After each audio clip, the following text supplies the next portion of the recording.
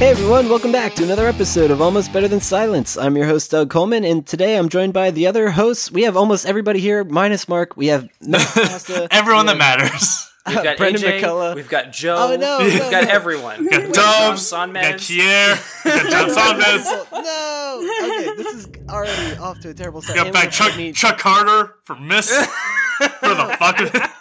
We got Justin McElroy here. How did this happen? How did we pull this off? No, but that's the thing. Whitney God, Nelson's we'll here from never get Historical him back. Hotties. No, hey, don't never say never. But He's just- I how's mean- everybody doing? He's just so busy now. I can't imagine he has time. No, I hear you. I would love to get another McElroy brother on here and talk to them about the Catch 'em TV all. show. Yeah, for sure. But how's everybody doing? Let's start with Whitney. I'm doing good. Not much to report. It's been a crazy work week for me, so I'm just trying to decompress. I hear that yeah. 100%. Yeah. So you work in reputation management. I do, yes. But by any chance, do you do any business in like Washington D.C.? Because I can imagine you'd be very busy. Yes, Oh, we have geez. we have had a couple of clients in DC. We have, yes. Yeah. Yeah. Can't go any more into it than that, but yes, we have. Does one of them go by the pseudonym Carlos Danger? Oh my god. No. or a Keuchel Mohen. Oh, I don't know that one. Anyway, never mind. Anyway, Over my let's head. continue. This is a video game podcast. Let's see here. I actually have some games I want to talk about. Let's hear from Basta though, because I don't think you do. No, I'm kidding.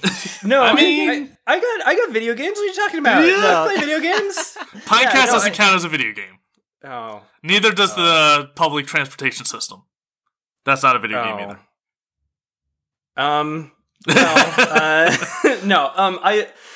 I've been playing Pokemon Go. This is my Pokemon Go update for the month. Do you have a jingle for my Pokemon Go update? No, but you know what? We could find something. All right. I play Pokemon Go every day. I play Pokemon Go. Let's do it. That's something for the bingo card. More jingles. So I will say that this is probably the most substantive update to Pokemon Go in a very long time. I don't think I've been on the podcast since it came out. But the Pokemon Company basically added this notion of quests. So there's two types of quests. There's field research and there's special research. And the idea is field research, you can, they're like much simpler. It'd be like, go fight in a gym or do 4 great throws or something. It's very mundane. And then the special research is sort of tiered. And so you have to complete all of your special research and then you like level up and then there's more special research. Whereas the field research, you complete one, you spin a Pokestop, you get another one. It's just like real cheap, fast sort of quests. And the rewards for the field research is like, you get a health potion or you have a random encounter with a random Pokemon. The special research, you get like 5,000 XP or something like that. If you complete a research once a day, you get a stamp, and then on the 7th day, you get an encounter with a legendary Pokemon, which is really, really cool. So previously, the only way to get a legendary Pokemon is to do a legendary raid, which means you have to find like a group of people, and there has to be like at least 7 decent people to be able to do the raid. And then afterwards, it's really difficult to catch these motherfuckers. So basically, after a raid, you get these special white Pokeballs, which are like Special exclusive to raids. They're not very good, and you just have to rely on like your throwing ability and any sort of berries that you have. So you could use like a golden raspberry. That's not so good because first off, if you run out of balls, you're just done. Like there's nothing you could do. You don't catch the Pokemon. You just spent like 20 minutes doing this raid and you got nothing for it except a pile of experience, which isn't so bad, but it's sort of disappointing and frustrating. And I've been there many times. With the legendaries that you get from the research, if you do 7 days of research, you get to use your own Pokeballs, which means you can use like higher powered ones. You still get to use berries, and the legendary Pokemon can't run away. So if you have like 50 Ultra Balls, you can just keep trying and just keep throwing them. So it's very, very cool. It's a random legendary, which means that if you didn't get one of the legendaries while they were like in season, you can go back and get them. So I got some of the ones that I was too low level to catch when they were around over the summer last year. And so it's nice because you don't have that FOMO of like, oh, there's this legendary that I really wanted, but I couldn't catch it because I was too low level or whatever. So it's sort of a nice addition, and it really patches up this big hole where lower level players have a really difficult time participating, or if you're in a place where there's not a big community, or you're in a place where you don't have the time or ability to go out and like do these raids during the day. So that really fixes up a lot of problems. The special research, if you go through all of the tiers of special research, at the end, you get to catch Mew, which is a really interesting thing. So like it really rewards you for going through these like progressively harder and harder levels.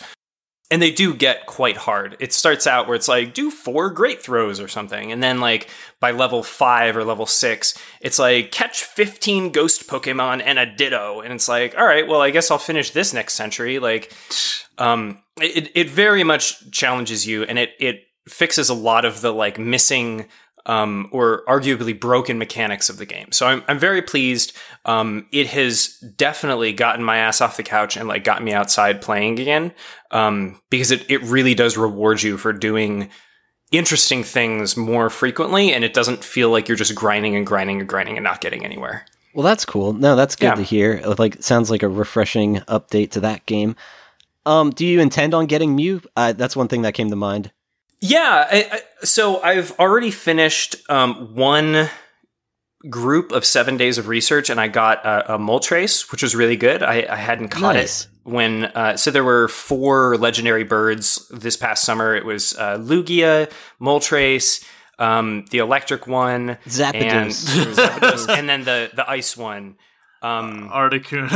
I feel like Bass is the biggest Pokemon Go fan and doesn't give a shit about Pokemon. I can't remember the fucking names. Like, I give all of my Pokemon like names that I'll remember, and I just you go through the list. It's like Mildred, Loretta, Jables. I'm the worst. Exactly.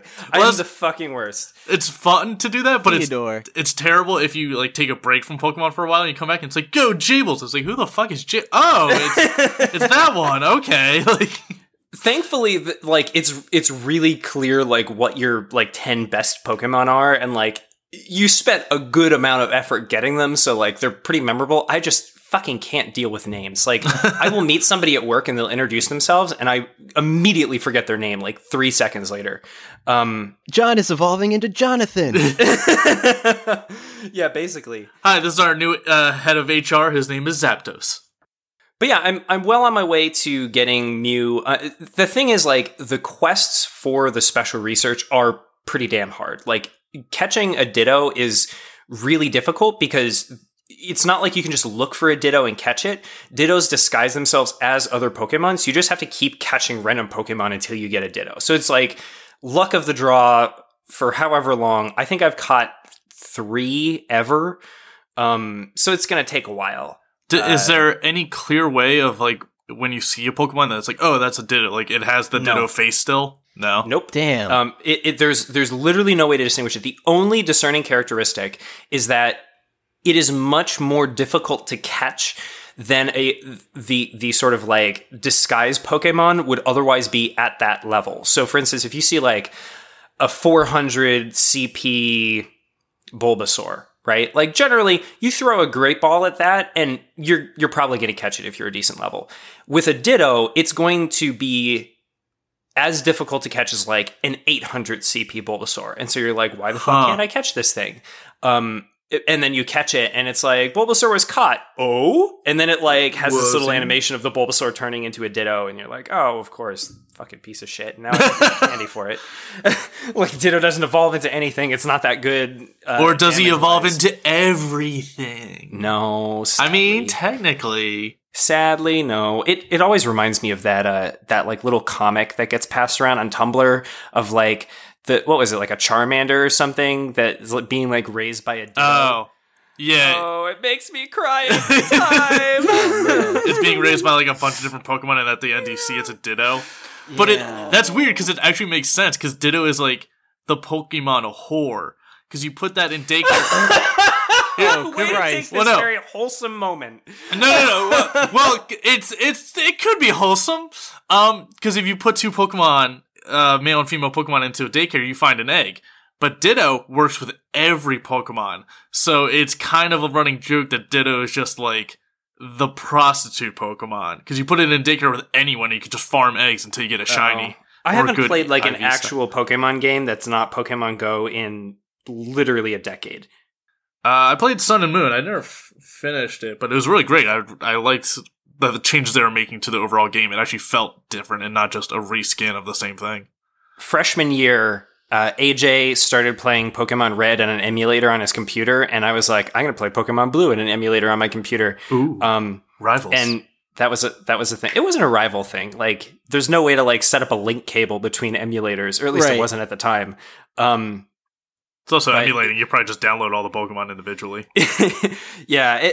Well, one of the funny things is like when you play with an emulator, you can like adjust the speed of the emulation and like speed it up real fast. So like one of the most frustrating things about the original Pokemons is like you can't run. You can only walk. And like fast traveling, you either fly, which you get like at a certain level, or you use the bike. Also at a certain level. Exactly. And so if you speed up the emulation, you just like tap the arrow key and like bing, you just like shoot all the way to the side. Holy shit. You go until you hit an obstacle. But yeah, it's been a hot minute. I'm very pleased. Like this is honestly like the boost that I needed to like really get my interest back into Pokemon Go. If you had played Pokemon Go and you're out of the loop, now's a great time to get back into it. The research is really rewarding. You get some good stuff out of it, so you're not just like grinding and like, ooh, I got to revive. Ooh, like it really adds some value to the game. Excellent. Glad to hear it. How about Whitney? Have you played anything since we last spoke? We're in a new calendar year in the game of Hearthstone, so they just released a whole bunch of cards and retired a bunch of other cards. I haven't even opened my new card packs yet, though, because it was such a crazy week for me. So I don't even really know, like, how the meta's changed. I like to not look at what cards are coming out, like they do the reveal in the weeks leading up to the, like, new season change. And I like to not look at them because I'd much rather see them while I'm opening card packs, and I haven't had a chance to do that yet. So that I'm looking forward to that coming up, but I don't know too much about the, new cards and what the new mechanics are going to be like. But I did get a chance to play a little bit over this week. My ex had been trying to get me to play LA Noire ever since like October or whenever, when they like remastered it and released it everywhere. I'd never played it before. So I'm only That's a good game. I'm only like an hour and a half or so, 2 hours into the game in little bits and pieces. I hate the driving mechanics. It makes me feel like a crazy person. They're so bad. Wait, can you elaborate? Because I've yet to play. They're just real slidey. It's like it's those old Grand Theft 50s Auto or something, but they're like real big cars and they have no turning capacity at all. And they made it really slidey on purpose. But like as a cop, if you hit pedestrians, it's like takes your score down at the end of the game. Interesting. Appropriately so. They make it like super hard to not hit pedestrians and obstacles and stuff like that. So that's driving me nuts. But I actually really like the fist fighting mechanics a lot, and the like gunfire mechanics. I'm not really too far into it. I've only like interviewed a couple of suspects, and I seem to be not very good at reading their facial expressions so far, but it's only happened like 2 or 3 times, so I'm just kind of getting into it. But I love the aesthetic of it. Obviously, that's like right up my alley. The music is incredible. The like score of the game is so good. It does look a little bit dated, because this was even though they remastered it for 4K, like it came out in 2011 originally? Yes. Is that right? Yeah. So, I mean, like, they used actors and then they, like... mocapped their faces in. Yeah. And that looks very dated compared to the kind of stuff that we're used to now. So it looks a little bit awkward and the faces are stretched weird and stuff like that. But all in all, I've only put a couple hours in, but I've very much enjoyed it so far. So I think it's going to be right up my alley.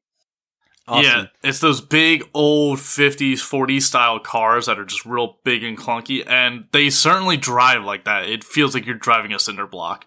Yeah. So it's part of the game where it's like, oh, find all these like special, like cool design cards. I think there's like 50 or 60 or something in the game. And after like finding a few, I'm like, in my opinion, it's not worth it because they all handle the same, which is terrible. So it doesn't matter how good they look because I hate being in it. I just want to get the driving over as soon as possible. It is fun. Hopefully with the updates, hopefully they've patched it because I remember there was one mission, like one quest line in particular, where you couldn't interrogate the guy correctly. Like, even if you picked the right option, it forced you to pick the wrong one.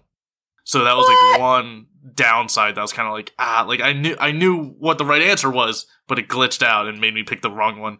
And it led into a chase scene that I could have avoided otherwise. So hopefully that's fixed. Well, I have not experienced that yet, but yeah, I would assume that they would fix that. Yeah. Yeah. One question that comes to mind, you mentioned like looking forward to opening your Hearthstone packs and stuff. Have you ever like done any streaming, and is that something like you'd want to stream for an audience, or are you more or less not interested in that kind of thing?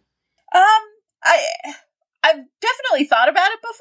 It's one of those things where it's like I have watched very few streamers. I really only watch anything that's streaming when it's like some sort of competition. I don't just like casually watch it, and I've never done it before, and it seems like such an intimidating world to like dip your toes into, to like it doesn't feel like just a casual thing to do for me, so I've never actually tried it, but I've thought about it before. No, I know. This is literally the most experience I have, and I'm not doing anything. Oh no, that's that's streaming. Yeah, it's not too tough, and that's what I mean. That's the thing. If you ever wanted to get into it, you could always use our channel, and that'd be something I'm sure our listeners might be interested in checking out. Because I'm not sure if many of us play Hearthstone, but if you do, that's cool. Yeah, I know it's a very dedicated, like loyal fan base, especially in the streaming community. Yeah, so I don't know how like volatile they can be as streamers because I've never had too much interest in Hearthstone because I'm terrible at card games.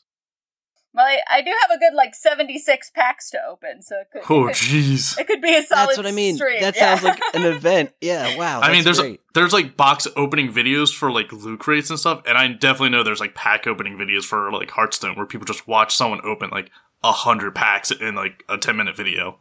Yeah. I figured that might be the case, and that sounds like something people would be interested in. So, hey, keep it considered. But how about you, Bren? What kind of games have you been playing? I've actually been doing stuff, which is weird. I have also beat another character in Enter the Gungeon and almost beat another. So, yes, that's still a problem for me. I cannot stop playing that game. I remember you said you weren't going to beat the game with I lie to you and the audience all the time. We should know this by now. But I beat Bayonetta, so I was able to finish that. It took me 11 hours, so it's really not as long as I thought it would have been. I'm guessing the first one was more of a test, and the second one is really all right, we were able to make money off this. Let's go full force into it, because I think the second one's 30 or 40 hours or so. But it's great. I really still love it. The aesthetic, the style, the tone, the writing for it. It's super over the top. And it's great. I can't recommend it enough, especially on Steam. It's $20 or so, because it's so old at this point. There are times where the graphics you'll see it zoomed in, and you'll see an eye kind of sliding back and forth a little bit, or something twitching or clipping through. So it's, it still looks nice, but it's not the most technically proficient when it comes to graphic. Yeah. It's pretty rough, and I think being on a computer and with a good monitor, you can see that even more clear. It's ooh, this does not handle well. Because I think it was released on the Wii originally? I'm not sure. So it's kind of dated graphics-wise. But it's a real fun game. I, for the life of me, could not get the timing down. If you dodge at the right second, you get essentially bullet time. It's called witch time. And just everything's slowed down. You can combo into people. And that's a very prominent mechanic in the game. Some bosses and some enemies, you absolutely need it just to damage them. And I just had so much trouble getting it, so it was a lot harder than it needed to be. The hardest fight I died 15 times on was just these two guys. There's these enemies that are the twin enemies that appear at the same time, and they just combo into you while the other one's hitting you, and it's just so frustrating. And they were by far the most difficult enemy I ever fought in that game. And they weren't even a mini boss. They were just a random goon you fight along the way. Oh, so, geez. Yeah, it was really weird. especially compared to the final boss. It was like, oh, this is much easier. And weirdly enough, as soon as I beat it, my roommate was gone for like 2 weeks. As soon as he came back, he started playing it. So, that was a weird coincidence. What else? I got back into Rivals of Aether? Yeah, I think I remember you mentioning this one. Yeah, it's like a 2D platforming, sort of fighter game, kind of like in the tone of Super Smash Brothers, like a platform fighter. And they got like 5 new characters, I believe. Yeah, 5 characters, and I bought 2 of them. It's like a frog and a lion from the future. For anyone who doesn't play, it's a really weird sentence there. But yeah, all the characters are like animal sort of designs, so it's real fun. It's not a standard fighting game. Like, it's not just like Tekken or Street Fighter where you just jump in and be like, oh yeah, I know these moves from this other game. Like, it's really kind of unique to itself, so it takes a while to get back into and relearn everyone. But I'm enjoying it for now. I don't think I'll stick to it too much, because I'm terrible at fighting games. And most games, apparently, according to this podcast. Yeah. I went to the Overwatch arena out here in LA. Oh, how was that? It was really cool. Apparently, a friend of mine's husband is an electrician there or something, so he gets free tickets. What? And they do most games are played on a Thursday, Friday, or Saturday. And apparently Friday, Saturdays are sold out, but Thursday everyone's at work, so they scramble to get people. So they just get free tickets every now and then. They're just like, hey, fill up the seats. And it was really cool to see live. But I was talking to my friend who doesn't play. Her husband does, but she doesn't. It's so impossible to follow anything that's going on if you aren't a big player in Overwatch. If you're a casual observer, or you like the design of the characters but don't like the game itself, you can't follow any of it. It's just so confusing. I can't even follow it, and I've played ranked Overwatch, and I can't even watch them. That's funny. Yeah, with a lot of the games, it's just a third-party cam that just floats above everything, or a bird's eye view. But with Overwatch, it goes from that to the individual player's perspective, to another player's perspective on the different team, to the third-party cam, drone cam, to and it just swaps around seemingly at random. Because there was a point where they're holding the point and there's going to be a good combo against a few players, and it switches right before it hits the players. So it's oh no, why you missed the best part? But that's the thing, dude. That's somebody's job, and they're trying their best to present it in a way, and during the credits of it, it'll be videographed by these people, or I don't know the right verbiage, but. Well, yeah, I know, because I did that for a hockey team. I know how frustrating it can be to switch, but it just, I don't know. It seems to be timed. It seems like they only do it for a few seconds or minutes at a time, and then switch cameras regardless. So regardless of what's being played on screen. Okay. So that was kind of frustrating. But yeah, so it's just so hard to follow, because even someone who plays it a ton like I do, I probably got 600 hours in it. It seems like the main counter to another team is to pick those characters. So it's almost a mirror match with every single match. So it's just the exact same heroes picked on both sides. So the camera will switch from, a tracer on one team to a tracer on the other team. Oh, geez. And the only way to really tell the difference is by look at the weapons you see, the color of them. And if you're not paying attention to that right away, you can be really confused of wait, why are they fighting their teammates now? What's happening? It's oh, we switched players. I didn't even realize it.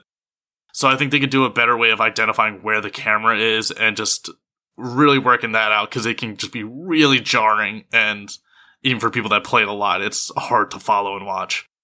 But it was a really cool experience going to the arena itself and seeing all the, merchandise in one place. And God, Blizzard's expensive stuff. Do they serve alcohol?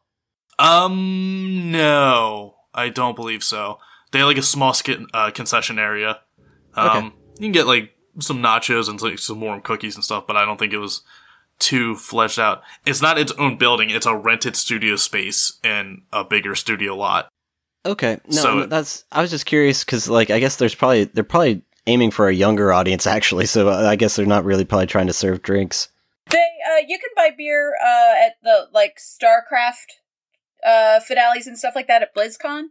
That's cool. The Anaheim Convention Center sells it, but I think that's the only. I don't think that they to my knowledge, the place in Burbank is not supposed to be a permanent place. Like, they want all of the teams to be centered in their home cities within a year or two. So I think maybe that's why they're, like, renting it out and didn't worry about liquor licenses and stuff. But I do think, I definitely remember in the past having had beer and watching StarCraft, so. Okay, that would make a lot more sense, because, yeah, it's definitely done well. It looks very nice inside, but it's clearly, like, a rented facility. It's not, their permanent location. So I wouldn't be surprised. And yeah, I think it's just easier to avoid liquor license, because it's not that big. There's not that many people you can fit in there. So I don't think the money you would get from, selling beer would actually be worth going through all the hassle of, like, the licensing and all that shit. So I wouldn't be surprised. But that's cool to hear that they're aiming to get the teams in their own cities, because otherwise there's really no reason to have them in cities at all. Well, to have the teams named after cities, because most of the players aren't from the city. Yeah. Like, right. I'd say like 60% of the league is South Korean. Like, they're from Korea, so it's like they're not even from this country. Let alone London or Florida. Like, it's weird that they're representing those cities, but have no reason to. Well, the players feel that way too. Yeah. It's a sponsorship thing, right? Like, the money's got to come from somewhere. Yeah. These people need plane tickets, they need hotel rooms, they need, there's all this stuff that goes along with it. And at the end of the day, the people that are most receptive to, like, throwing money at this is like, city governments. I just listened to a podcast the other day with a guy that very casually does, like, esports. Part of it is like poker, but, like, part of it is also like Dota and stuff. Mm-hmm. And he was having a meeting with some folks from the Birmingham city government in the UK. And they were, like, so jazzed about, like, bringing in esports players and, like, setting up all this stuff, because, like, they wanted to treat it like a real sport and, like, make Birmingham the center of, like, esports in the UK. And it had nothing to do with the city of Birmingham. It was, how do we get in on the ground floor of esports in the UK, and how do we make this a thing? Like, London had turned their nose up at the prospect of being this. And so, like, other cities are like, oh, well, we'll do it. Like, if we can bring people in, we'll get tourism. This is good for local businesses. And so it's an interesting sort of thing, because it sort of takes on a lot of the properties of, like, professional sports, where, like, there's a baseball game and people come in from all over the place, and you get the same thing to some extent with esports, which is why you end up with these cities doing stuff. I will be really interested to see when you have sort of, like, privately owned and funded esports teams, sort of like how the NFL works, or really any professional sport these days, where, like, you have some rich billionaire that, like, owns an esports team, and they're like, oh, I think it's going to be in Utah this time, and then, like, Salt Lake City is, like, losing their shit, and they're like, oh, let us build a video game an esports arena. For you. Yeah, well, exactly. I know, I feel like it's gotta be easier to build, like, an esports arena, just because you don't have to have the actual, like, space to have, like, a football field. But I also know the equipment's extremely sensitive, to the point where, at the Overwatch League arena, they have a set temperature for all, like, the servers and stuff, and they can't change it at all. And apparently one guy cranked up the AC to be a little warmer, because guests were complaining how cold it was, and he was fired on the spot, because he almost destroyed all the servers in, like, the server room, because it was too hot. Part of that is just, like, bad planning. Like we said, it's a rented facility, so it's not built to their specifications. Yeah. So they got to work with what they got. But yeah, I do agree. I think it's interesting, because I think that's where Blizzard wants to go. I think Blizzard wants to turn it into. I think Blizzard is on the forefront of making it like regular sports. Like, they're following almost all of the soccer model with how they've put together all the Overwatch stuff, and that's where they want it to go. But because that's where they want it to go, they've put all of the money into it, and they own all of the teams, and they, once the teams are in their cities and they have a place that they're regularly playing in their cities, like, I'm assuming Blizzard's paying for that too. And so it's interesting to see how Blizzard will be, if Blizzard will be able to, like, let go and turn it into a privately funded thing when they're setting it all up on their own dime. And I'm just curious to see, like, if they're going to be able to make that transition, because I know that's their ideal goal down the road. Right. But also, if you've put up the money to, like, set it up worldwide and have the league going and have the teams, like, how do you let people into that? That's I think a good this follows the model of something else, which is very similar in a different way, and that's the XFL, right? Like, everybody knows that the XFL was a giant fucking disaster. Everyone knows about back? the XFL. Yeah, they're trying to make it a thing again. But the reason why the XFL was a disaster was mostly because lack of funding and lack of organization. Like, they really did not plan it out very well. It was a good idea with the right demographic in mind, but they just did a piss poor job of really executing anything about it. But if you look at the model that they had, they were trying to create a new type of sports league, and it was all owned. Every single team was owned by the same company, the WWE or WWF at the time. And they just poured money into it and got like all of these like scrappy teams around the country together, with the intention of eventually making it a sort of decentralized thing that was owned and operated by other people. The really tricky part is, like, if you're in Blizzard's shoes and you want to make these things like a real thing, it's incredibly hard to find people with money that will be like, yeah, I'll buy this up and like sponsor it and like make sure it happens and I won't lose interest in 2 years. Yeah. You really got to like prove that, oh yeah, there's money here. And so it's not just going to be like a frivolous investment that's going to go I think nowhere. that's why all of the teams are out, like why all of the, it's all being done out of the Burbank studio right now, but they have plans to move it to individual locations, is my guess. Is like they want private investors and individuals to fund the teams in their own cities.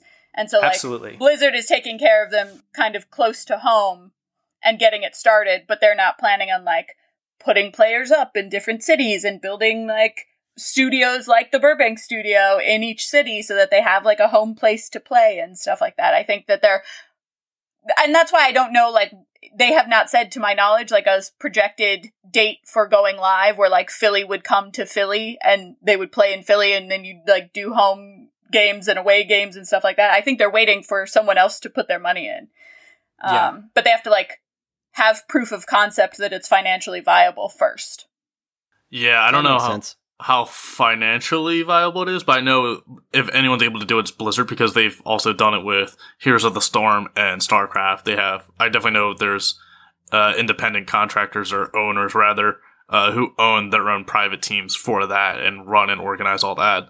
I don't think there's any real, like, arenas. Like, I don't think any of them have big enough to justify an esports arena in any particular city. But seeing how big and popular it's gotten, and the fact that Blizzard owns 3 of the biggest, like, American esports, if you want to call them, with Overwatch, StarCraft, and Heroes of the Storm, it could definitely be a contender to justify building a place for it. So it's interesting to see. Totally. God, I think that's the most we've talked about Overwatch since the game came out. That's funny. Yeah, Mark's like really pissed he's not here, but no, that's fine.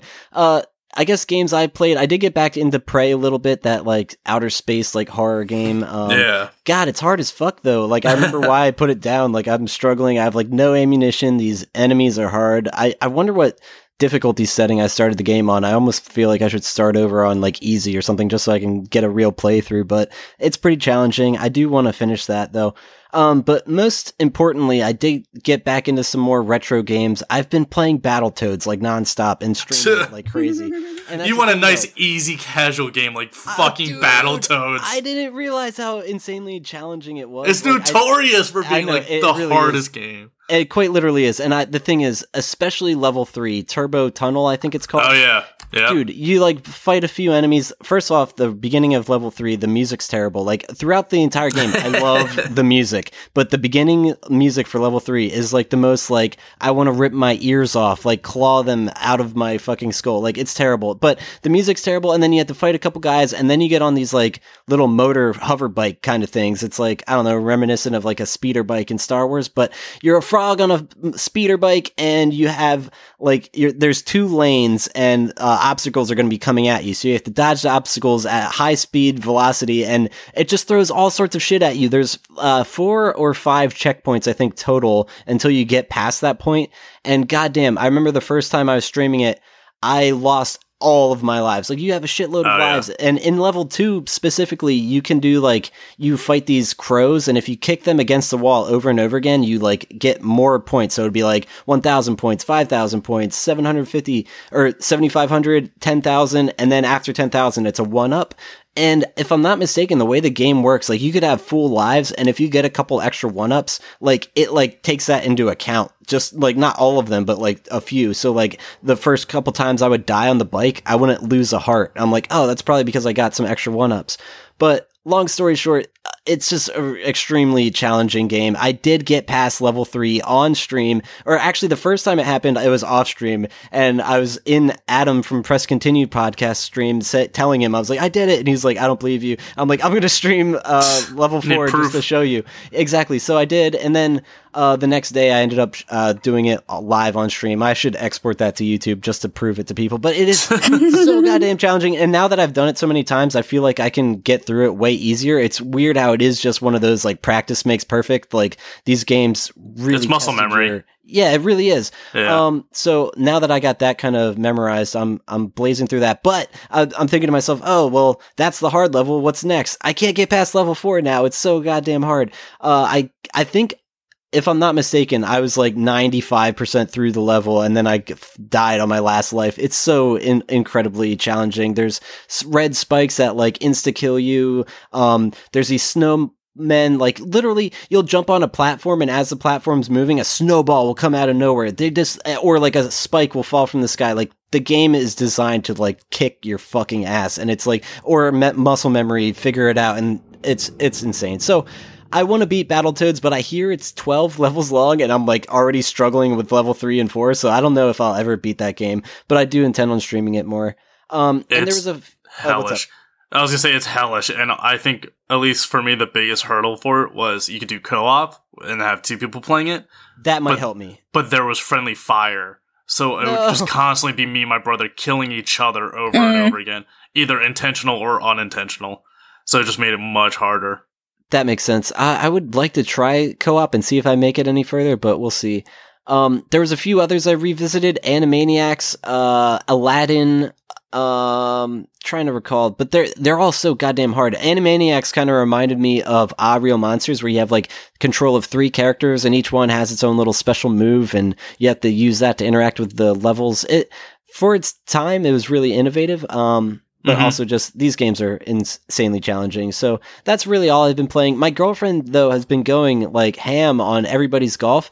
But the thing is, she's not doing the golfing portion. You can actually go fishing in that game. So there's like in the home area, there's a couple of spots to fish, but if you go in the online maps, there's all sorts of areas to go fishing, saltwater, freshwater, and there's a whole variety of rarities, and, like, you level up your character in a fishing level. And it's funny just knowing that it's like, I reminded her today, she's like, what's that level? Like, why are we level 40 when it says I'm level 20? I'm like, that's your golfer level. We're playing a golfing game, but that's the thing. So it was just funny. But she caught some really cool rare fish, and I'm really happy that she's helping me out there.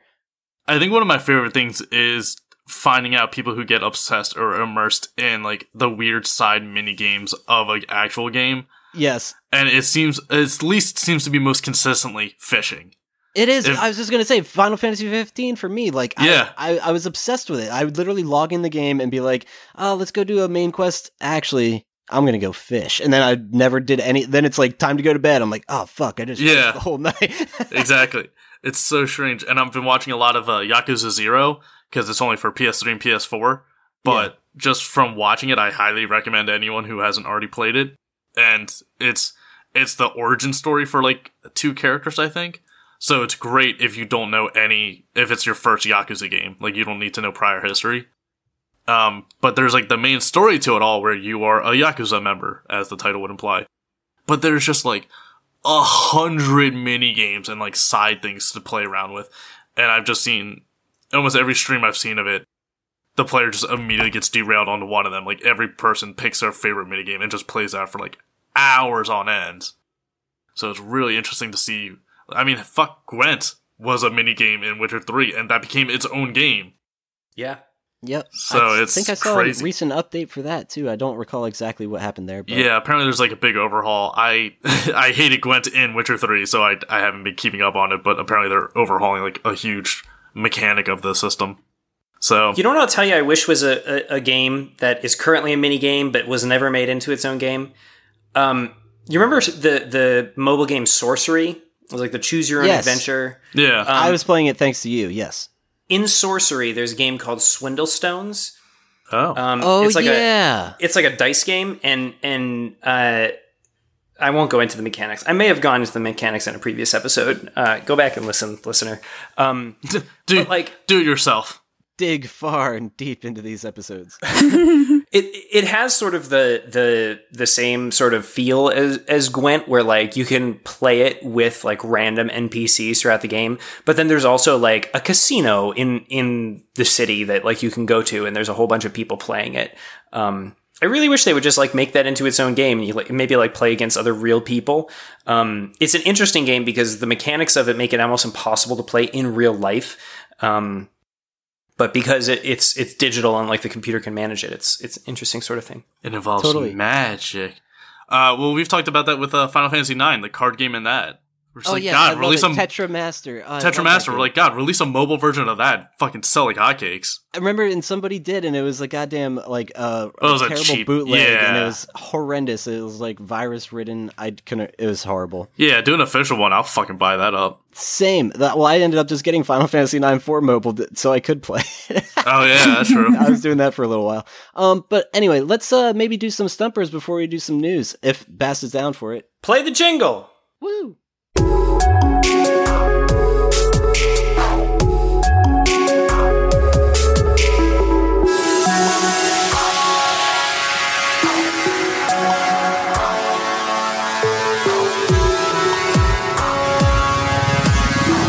As far back as I can remember, I always wanted to be a gangster.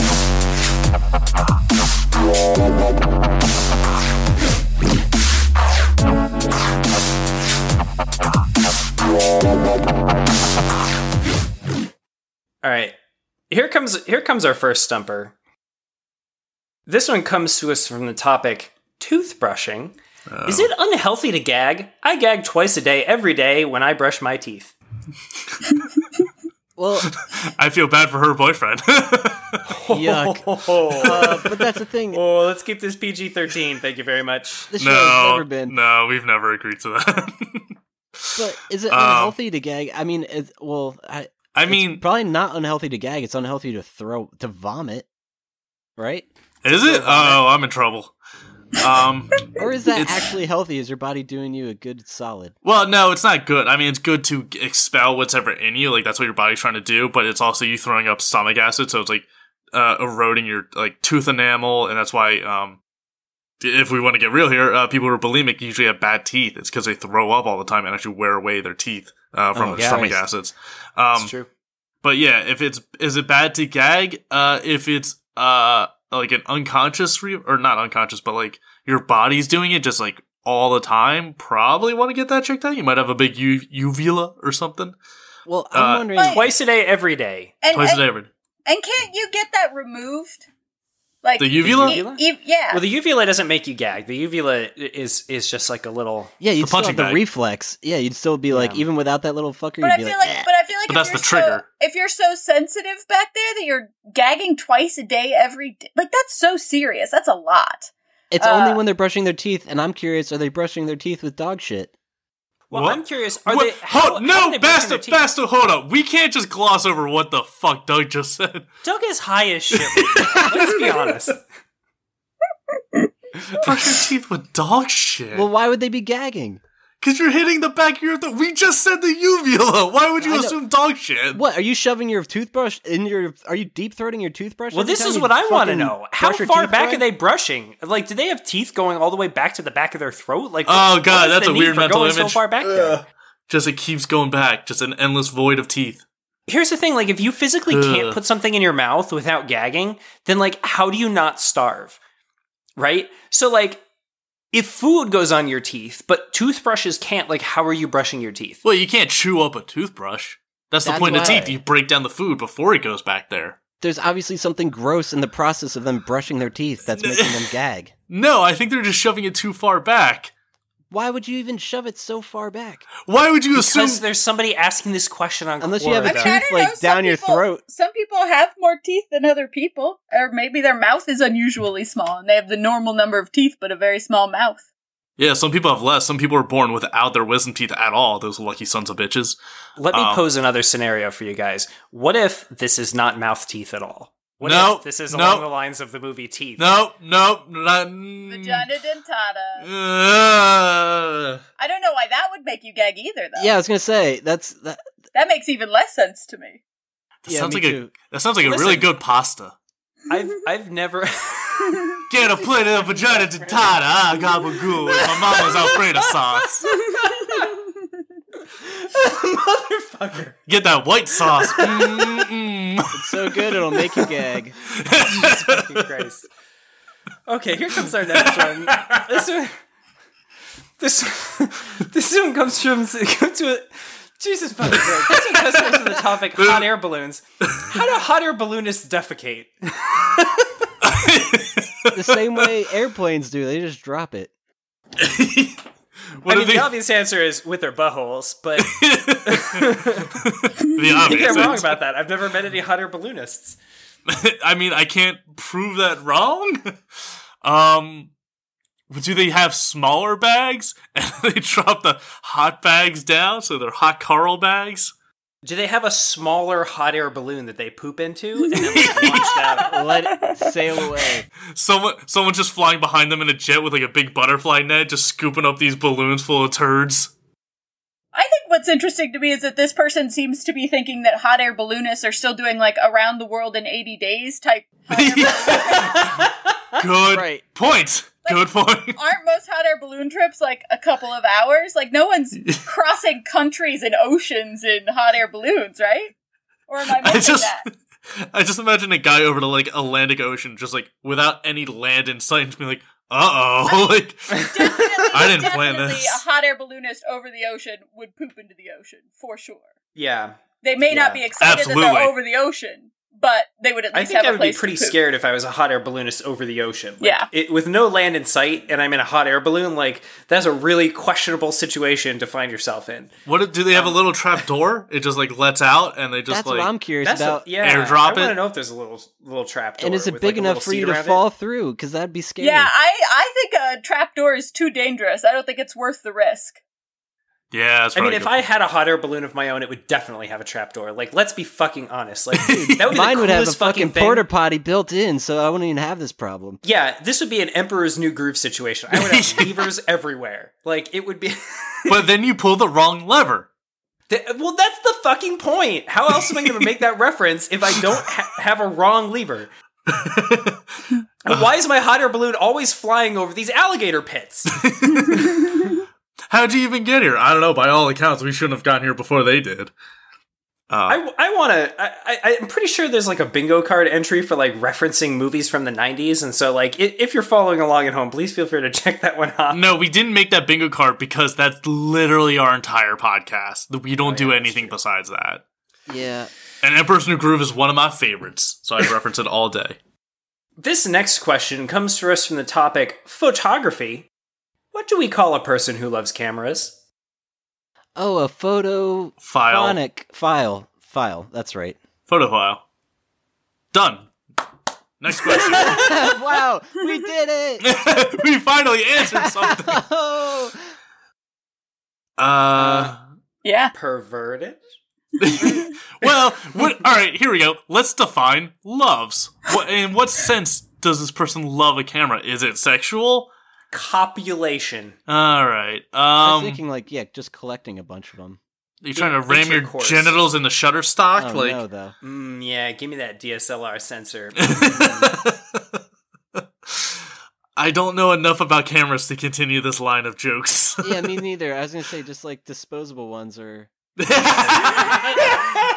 prostitute of the camera world. Exactly. Oh, Just yeah, the one night stand. Ditto's Get the outta here, you prostitute slut. of Pokemon, and disposable cameras are the prostitute of cameras. We've done it. You use them for a day and then you throw them out. Ditto is the send 'em off disposable to somebody camera of the else. Pokemon world. There we go. That's what I was trying to do. Well, this got way more out of hand than I had ever possibly anticipated. I mean, a camera makes sense for an analogy for sex. You fill it full of your good memories you want to preserve.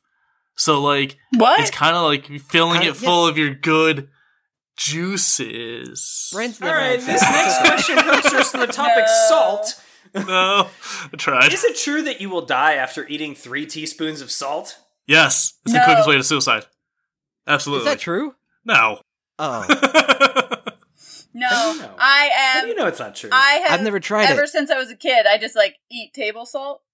Oh Like, no. Yeah, like just like pour it into my hand and then like eat it. Are you ever a eaten 3 deer? tablespoons or teaspoons? I don't rather? think I've ever eaten 3 teaspoons at once. I don't think that I could do that. But I've definitely had the quantity of 3 teaspoons over a short amount of time, like less than a day. yeah. Dude. There's a lot I feel like there's a certain like threshold you can't cross.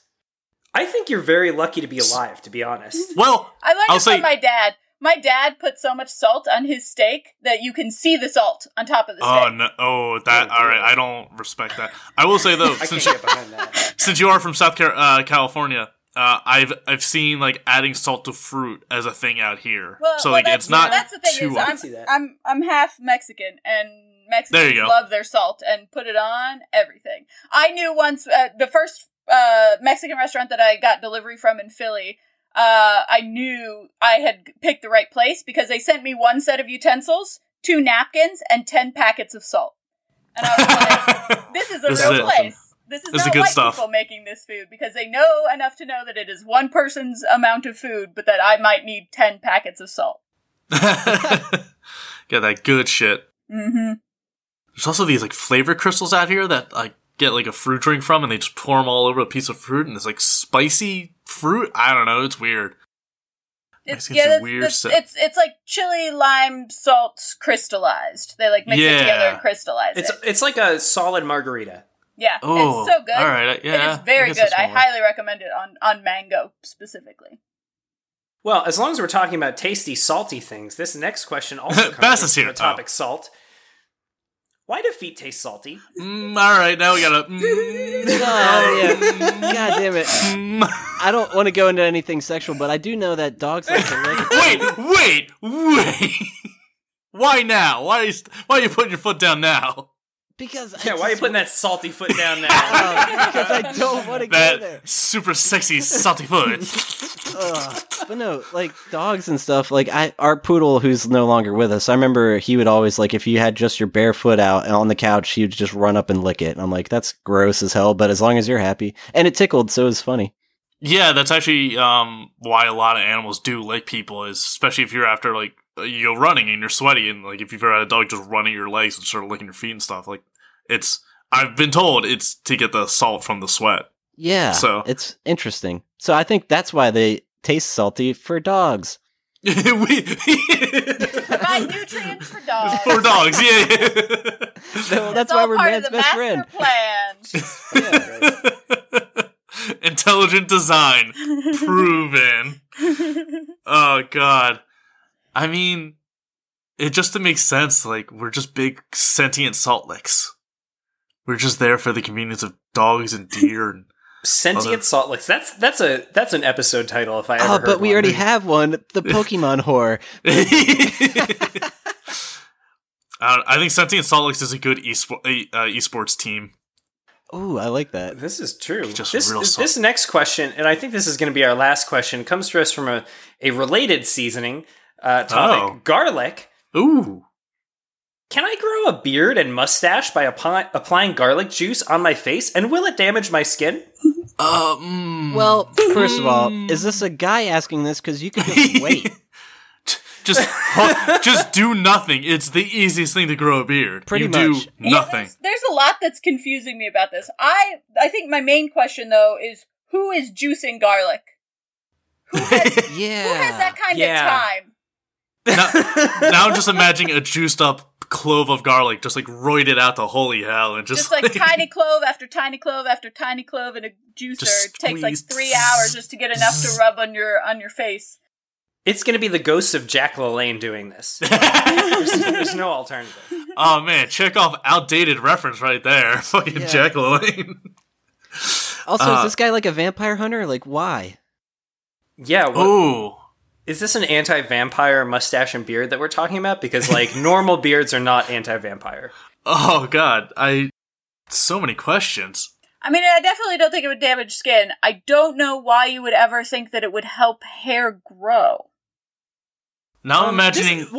This is the kind of like wives' tale that my mom would like repost on Facebook, where it's like, put a slice of onion into your CD-ROM drive and it'll clean the viruses from your computer naturally. And my mom would totally believe that. Like, she's like, rub garlic juice on your face for a thicker and fuller beard and mustache. It'll also kill vampires. Now I'm imagining that episode of Dexter's Lab where they had Action Hank. And Dexter grew the full beard, and they're fighting people with the beard. Yes! And now I'm imagining Van Helsing with like a beard that's just stabbing Dracula through the heart. Jesus Christ, that's an oldie. That was an incredible visual, and that took me way back. Like I said, it's all we do. It's just 90s references. We don't know anything else. Check it off. We really don't know anything other than 90s references, do we? Our maturity stopped at 10. I feel like garlic on your skin would, like, continuous application of garlic on your skin probably would irritate it and or damage it at some point. I don't know if it would damage it, but it would definitely fucking irritate it. Like, yeah, if you get garlic on your hands, like, it smells for a while, and I can imagine if that, like, builds up over time, like, you're gonna have a rash. I don't think so. Doesn't garlic have, like, antimicrobial properties? Wouldn't it just be kind of like using toner or, like, astringent on your face, which some people do every day? But if you use like enough astringent on your face for like a long enough period of time, like it is gonna like dry the shit out of you. Like too much of anything is not a good thing. And I can't imagine that like the amount of garlic needed to grow a beard is going to be like well within the tolerance of human facial sensitivity. Like you're gonna have some skin problems eventually. Like at the very least, like people are not gonna want to be around you or kiss you or like anything. Well, yeah, your face is off limits. Yeah, that is not a person I want to sit next to in a movie theater. See, I disagree. That's specifically who I would want to sit next to. It's rather the gamble of B.O. by Jabba the Hutt over there in the corner, or sit next to the dude that smells like garlic bread 24/7. Like, yeah, but see, the thing is, B.O. and garlic bread are two similar smells that, like, once you smell it on a person, you can't tell what's B.O. and what's garlic bread. And the garlic bread is deceiving because there is no actual garlic bread at the end of that smell trail. It's just goddamn garlic beard. Yep. You fucking garlic tease. There's nothing here. I want garlic bread, not garlic beard. Garlic beard is my new metal band. Excellent. Well, that was Stumpers. Jinx.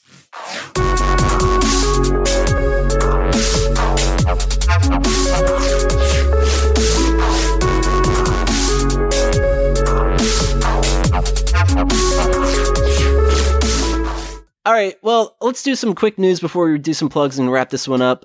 One thing that I know I wanted to just bring to the table real quick was, I know on a previous episode we talked how Lawbreakers came to an end or is like slowly dying.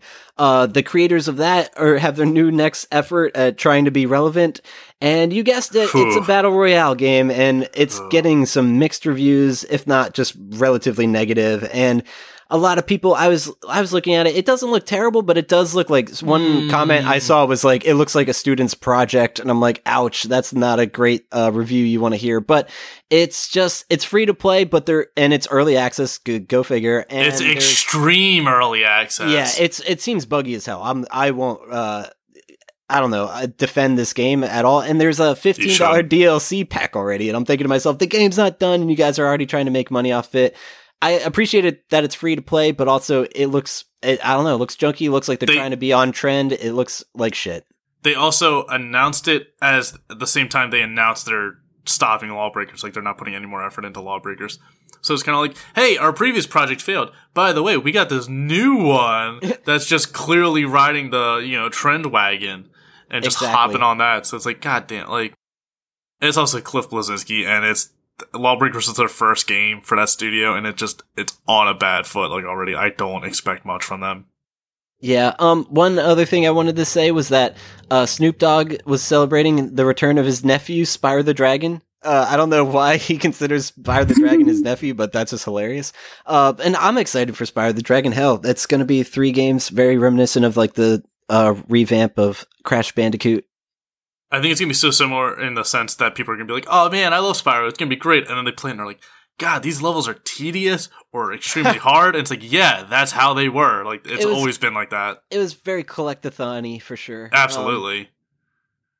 I think because I was talking to a coworker about Yooka-Laylee, and he's like, oh yeah, wasn't that game terrible? I'm like, no, it was a good collect-a-thon. People just forgot how annoying collect-a-thons were. It's just because that's what so many of the games were at that time, so we just thought it was good. And it's nice revisiting, though. I don't know. I think it's for the certain audience. Yeah, I think Yooka-Laylee is a good game. I think it's, like, at its core, a good game. I think just people realize how annoying it got, because, like, Banjo-Kazooie Collectathon, it's like, oh, this is fun. Assassin's Creed Collectathon, fuck that. Yeah. So I think people just got over it real quick. That makes sense. Oh, one real big one I have to mention as a news topic. We were on our previous episode just discussing the end of the attack. Well, their next project, coming from Alex Korea, we got Coral's going to be involved, Nick and Joey. They are all starting their own Twitch stream called Cyber Garbage, so you can check that out. Go follow them on Twitch and stuff, and Twitter. I'm looking forward to it. The first episode's actually tonight at 10 p.m. Eastern Time, 7 time PST, so check it out. Nice. But yeah, so I'm really excited to see them back at it. They have a little trailer announcement video you can go check out on YouTube. And it just seems like Alex Korea keeping alive the vibe of what the attack was going to do. I'm hopeful. Hopeful. Wide-eyed optimism. Another one that caught my eye was the King of Kong star is stripped of his high scores. This guy, Billy Mitchell, he looks like a real tool. Yeah, apparently everyone hates him. And even one of my favorite cartoons, Regular Show, in their earlier seasons had an episode where they had a character named Garrett Bobby Ferguson, and it was a very obvious jab or like his personality. A poke at him. But that's the thing. They made it so that his character was a giant floating head. So apparently he even went to the trouble of trying to sue Regular Show, and it didn't pan out. The judge was like, this is a giant floating head from space. Are you a giant floating head from space? It was like, no. But he does grow arms and stuff, and I don't know, there's this funny scene where someone kicks him in the balls area where you think he would have balls, but it's just his chin because he's a giant head. So it's just really funny, and I don't know, this guy seems like a tool. Apparently they revoked everything he's ever earned because he cheated. So it's like, okay, you're getting all these documentaries about you and like doing all this stuff and being so cocky, and then all of a sudden we learn that it was just because you did some kind of method of cheating. Well, then fuck you. Was it proven that he actually did cheat? I know he used an emulator, so I don't know if he actually did cheat, but it'd be extremely easy to cheat with an emulator. Yes. And so the thing is, there's no way of proving that you did not cheat. Okay, that's what it is. Because what you can do with an emulator, you can like say CPU cycle by CPU cycle, like pause it and then either rewind or like continue, and the recording will just look like you're playing through straight. Whereas in reality, you may have like undone and like redone certain parts of the game.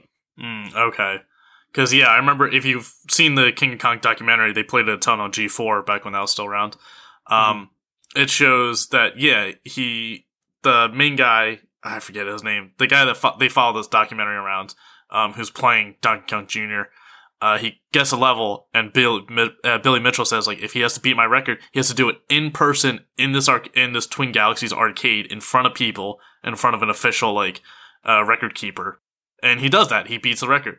And then Billy Mitchell just, like, slides in. He's like, oh, yeah, by the way, here's a video of me playing it. And I'll just send it to you and proving that I beat his new record. Yeah. And it's like, no. Like on VHS. Yeah. He just like sends him a video. It's just like, it's like, no, you son of a bitch. You just did exactly what you forced the other guy not to do. Fuck you. Yeah. And he owns like a hot sauce company or something, while the other guy was an unemployed teacher, and this is what he was doing this time. So it's like, fucking let this guy have it, you unmedicated prick. Like, fuck Billy Mitchell. Yeah, that's funny. I mean, Alright, but, I had to but mention that's that. Billy Mitchell's whole world, though. Like, Yeah, it's a sad, empty world. He has And that's nothing his- else. He's that's not his He's got a hot character sauce portrayed company. for it. Oh, I can't recommend this episode of Regular Show enough. That's exactly how his character is portrayed. He's like, you can't take this freaking high score from me. It means everything to me. And then he like ends up screwing them over. You have to watch it. It's Yeah, it's Billy fucking Mitchell. phenomenal. He's got a whole hot sauce company. He's the runner. He owns a hot sauce company. Fucking pay attention to that instead of your dumb high score that does nothing for you. That's funny and bizarre. All right, two other things I really want to mention quick. God of War apparently getting 10 out of 10 across the board. It's- So Every time I have turn to get my around, hands there's on it. another good review. I've already pre-ordered it. Turn around. Yeah, I need to get my every hands on now that and one then again. for sure. I don't want to buy a PS4 just because Yes, you do. we only got one TV and I don't need other stuff to take my time away. But like between Yakuza and this and god damn it, like, and I'm sure there's a good deal of like nostalgia blinding people of like, oh boy, it's a new God of War and it's like HD graphics, like cool, automatic 10 out of 10 like they were with like Breath of the Wild. Like I'm sure it's not a perfect game, but it's gonna be pretty fucking great. And that's what I'm hearing even from like the really, well, who knows who's paid off or what, but like just like people you respect are saying like the voice acting, they had a really impressive guy do the voice acting. It's just all around like really artsy and well done. So I do want to give it a chance. I'm going to go in blind as best as I can. Eventually, no time soon. Got too many games on my plate. Another one that's exciting for fans of BioShock. Their 2K Studios reportedly developing a new one. I've yet to play the first 3, so I really want to fucking. Jeez, really? I know I have all 3 of them too, and it's just like, God, just too many games. Fuck me. I got. Definitely play 1 for sure. Yeah. I did not finish BioShock Infinite. I literally got to within 20 minutes of the end of the game, and there's like a dirigible fight. Yeah. And I died so many times. So like I will play games and like struggle through stuff and whatever, but if I have to do the exact same fight more than about 10 times just because I can't get the rhythm down or whatever, I'll give up no matter how much time I've sunk into a game. I just get so frustrated at the like repetition of doing the same thing over and over and over again. And I think I got maybe like 20 replays into that last fight, and I knew it was the last fight. I knew that I was about to see the ending, and everyone talked about the ending, and how I needed to see it, and I still have not finished it because it just got so frustrating for me that I am. Ooh. Luckily, the ending has not been spoiled. I don't know anything about it. Oh boy, let me take a crack at it. No. I won't do Please that. don't. I was gonna say it hasn't been for me either. Either. It was a good episode. No, I hear you. Yeah, it is a good ending though. Like it's one you don't want anything remotely hinted at all. Well, and so I definitely would don't have to. Google it. I would definitely have to do that before anything new came out because I'm sure that they're gonna like play off of that in some way. That would make sense. Without going into it, I'll just say, yeah, it's definitely tied in with the end of Infinite. Most likely. I don't know That's for cool. sure. I would say 1 is amazing and Infinite's great. I think 2 is good. I think it gets more shit than it deserves. I think the new location, like, setting, it's the same place as the first game. So I just think the awestruck of people discovering Rapture for first time wore off, and they got used to it, and that's why they didn't like it as much. I still think it's a fine game. I just don't think it's as incredible as the first one. haven't played that one. I think everything that I heard told me that I could basically just skip 2 if I wanted to and go straight to Infinite, which I did. But I'll probably go back, and if this rumor, like, if these, I read the article a little bit, and it's like, there's money being funneled to a secret project, and they know what the studio is, but there's no confirmation that it is BioShock, but as soon as someone says it is BioShock, I'll probably go back and play 2 and then play through Infinite again. I just played through 1 not that long ago, so I don't feel like it's all still fresh in my mind, but... What if it's just Ken Levine, like, embezzling money? It's not going to a new project, he's just stealing money from the company. I would say 2 is still good. But it's one of those games, like, if you have the time, if you guys are already, crunched for time game-wise, you can easily skip 2. Yeah. But I think if it's just like, hey, I got, like, 50 hours to just, like, fuck around. It's like, yeah, go back and play. It's a fun game. But no Okay. one should skip one. Everyone should do one. That's No, one everyone of should the play best one. games ever, in my Yeah. opinion. Okay. Yeah, I would Good to agree with know. that. Last fucking news game topic changer. I've got is that some classic, if you're not trying to play some retro games on an emulator like I am, apparently a bunch of them are going to be coming to Nintendo Switch. Starting it off, though, we know that Sonic the Hedgehog and Phantasy Star are going to be part of this new Sega Ages line of retro games, so that's kind of cool. I got to dust off the Switch myself. It's been a little while since I've given that some love. Oh, nice. But yeah, that's pretty much it, guys. Does anyone else have any news they want to throw out there? I got two little quick things. You already brought God of War up, so that takes care of that.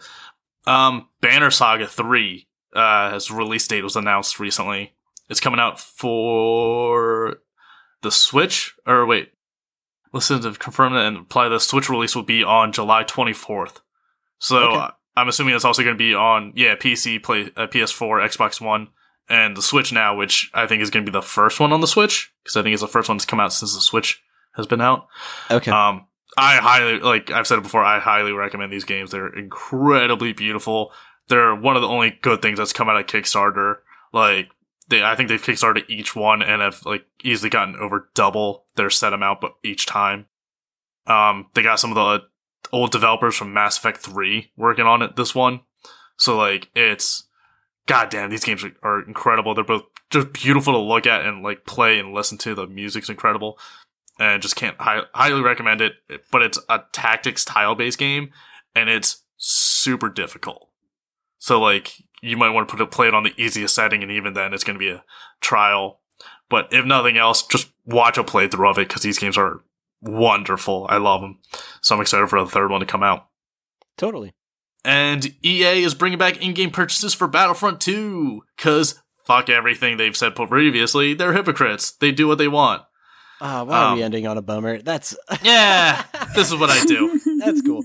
It's not much of a bummer because the in-game purchases are cosmetic. So you're going to buy in-game crystals, which is the currency, to buy different appearances and cosmetic changes, which is something they said is impossible to do because it would destroy the lore/canon of the game.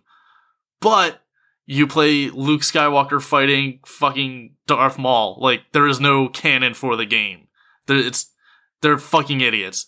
And this is just one thing that EA said they couldn't do, and now are doing because everyone's not buying that game, and they're getting some pushback.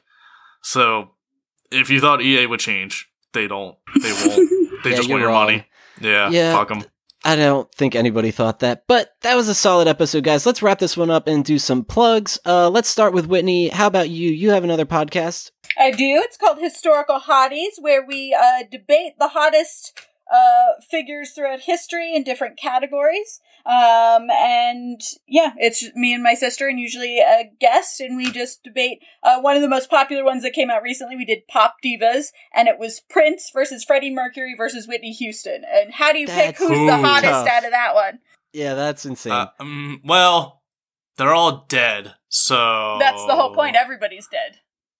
They have to be dead to be on the episode. Yeah, Yeah, but the historical. Prince and Whitney Houston are just like recent, so it's just like, She had a bad run at it towards the end of there, so I think she's out of it for my book. Well, I never got Prince. I never got the appeal of Prince. Maybe it's just me. Yeah, he's there. But no, that's He's not there. cool. That's an impossible one if you ask me. For me, it's Freddie Mercury. Done. How Case about closed. you, Matt? You have Pinecast to promote. Yeah, you can find me on Twitter at Matt Basta, MattBasta. And when I'm not on Twitter, I'm working on Pinecast. That's PINECAST.com. Come on over, check it out, sign up for free, no credit card required, free forever. When you're ready for the good stuff, use code Salty Feet, one word, Yeah. for your first month of starter free. Vaginal dental. What do we call it? No. Vaginity. No. Nope. And Bryn, do you have another podcast, or am I putting? You on the podcast? Yeah, I got another podcast. It's called Doug's Put Me on the Fucking Spot Again. Fuck this podcast. No. I had the Twitter ABTS Brendan. Doesn't matter. Instead, I will recommend season 3 of Wakfu, which just came out on Netflix. It's called spelled WAKFU, and it's a French cartoon, and it's fucking gorgeous, and it's very well done, and I've really enjoyed the first 2 seasons. I actually have it up on my other monitor right now, and I will continue watching it, as is tradition with my Saturday morning cartoons. Nice. That sounds really cool. I think my company actually did the dub for it, because it's now recently in English dub, which I don't personally recommend, but that's just me. So yeah, check that out if you enjoy cartoons and want something different, because it's a French-based cartoon, so it's just style and tone and, languages all varying degrees, and it's really interesting. Totally. All right. And listener, if you like our show, give us a like, follow, subscribe, all that kind of stuff. All of our handles, ABT Silence, Twitch, Facebook, Twitter, Instagram, all that kind of stuff. And one thing that I'm doing specifically, I'm going to be streaming for the Press Continue podcast Twitch page every Monday at 8 p.m. Eastern Standard Time, so you can tune into that. I have to keep it family friendly, so I think that'll be the most entertaining part, because I have trouble with that. Good luck. That's the thing. You can also find us on our regular Twitch channel, so just twitch.tv/ABT Silence to see some games and not have to worry about me holding back from me being like, fuck this game. But, it's safe to assume I will never be allowed anywhere near that stream. Yeah, it's fair. But thanks for tuning in, guys. We'll see you next week. Later. See you. Bye.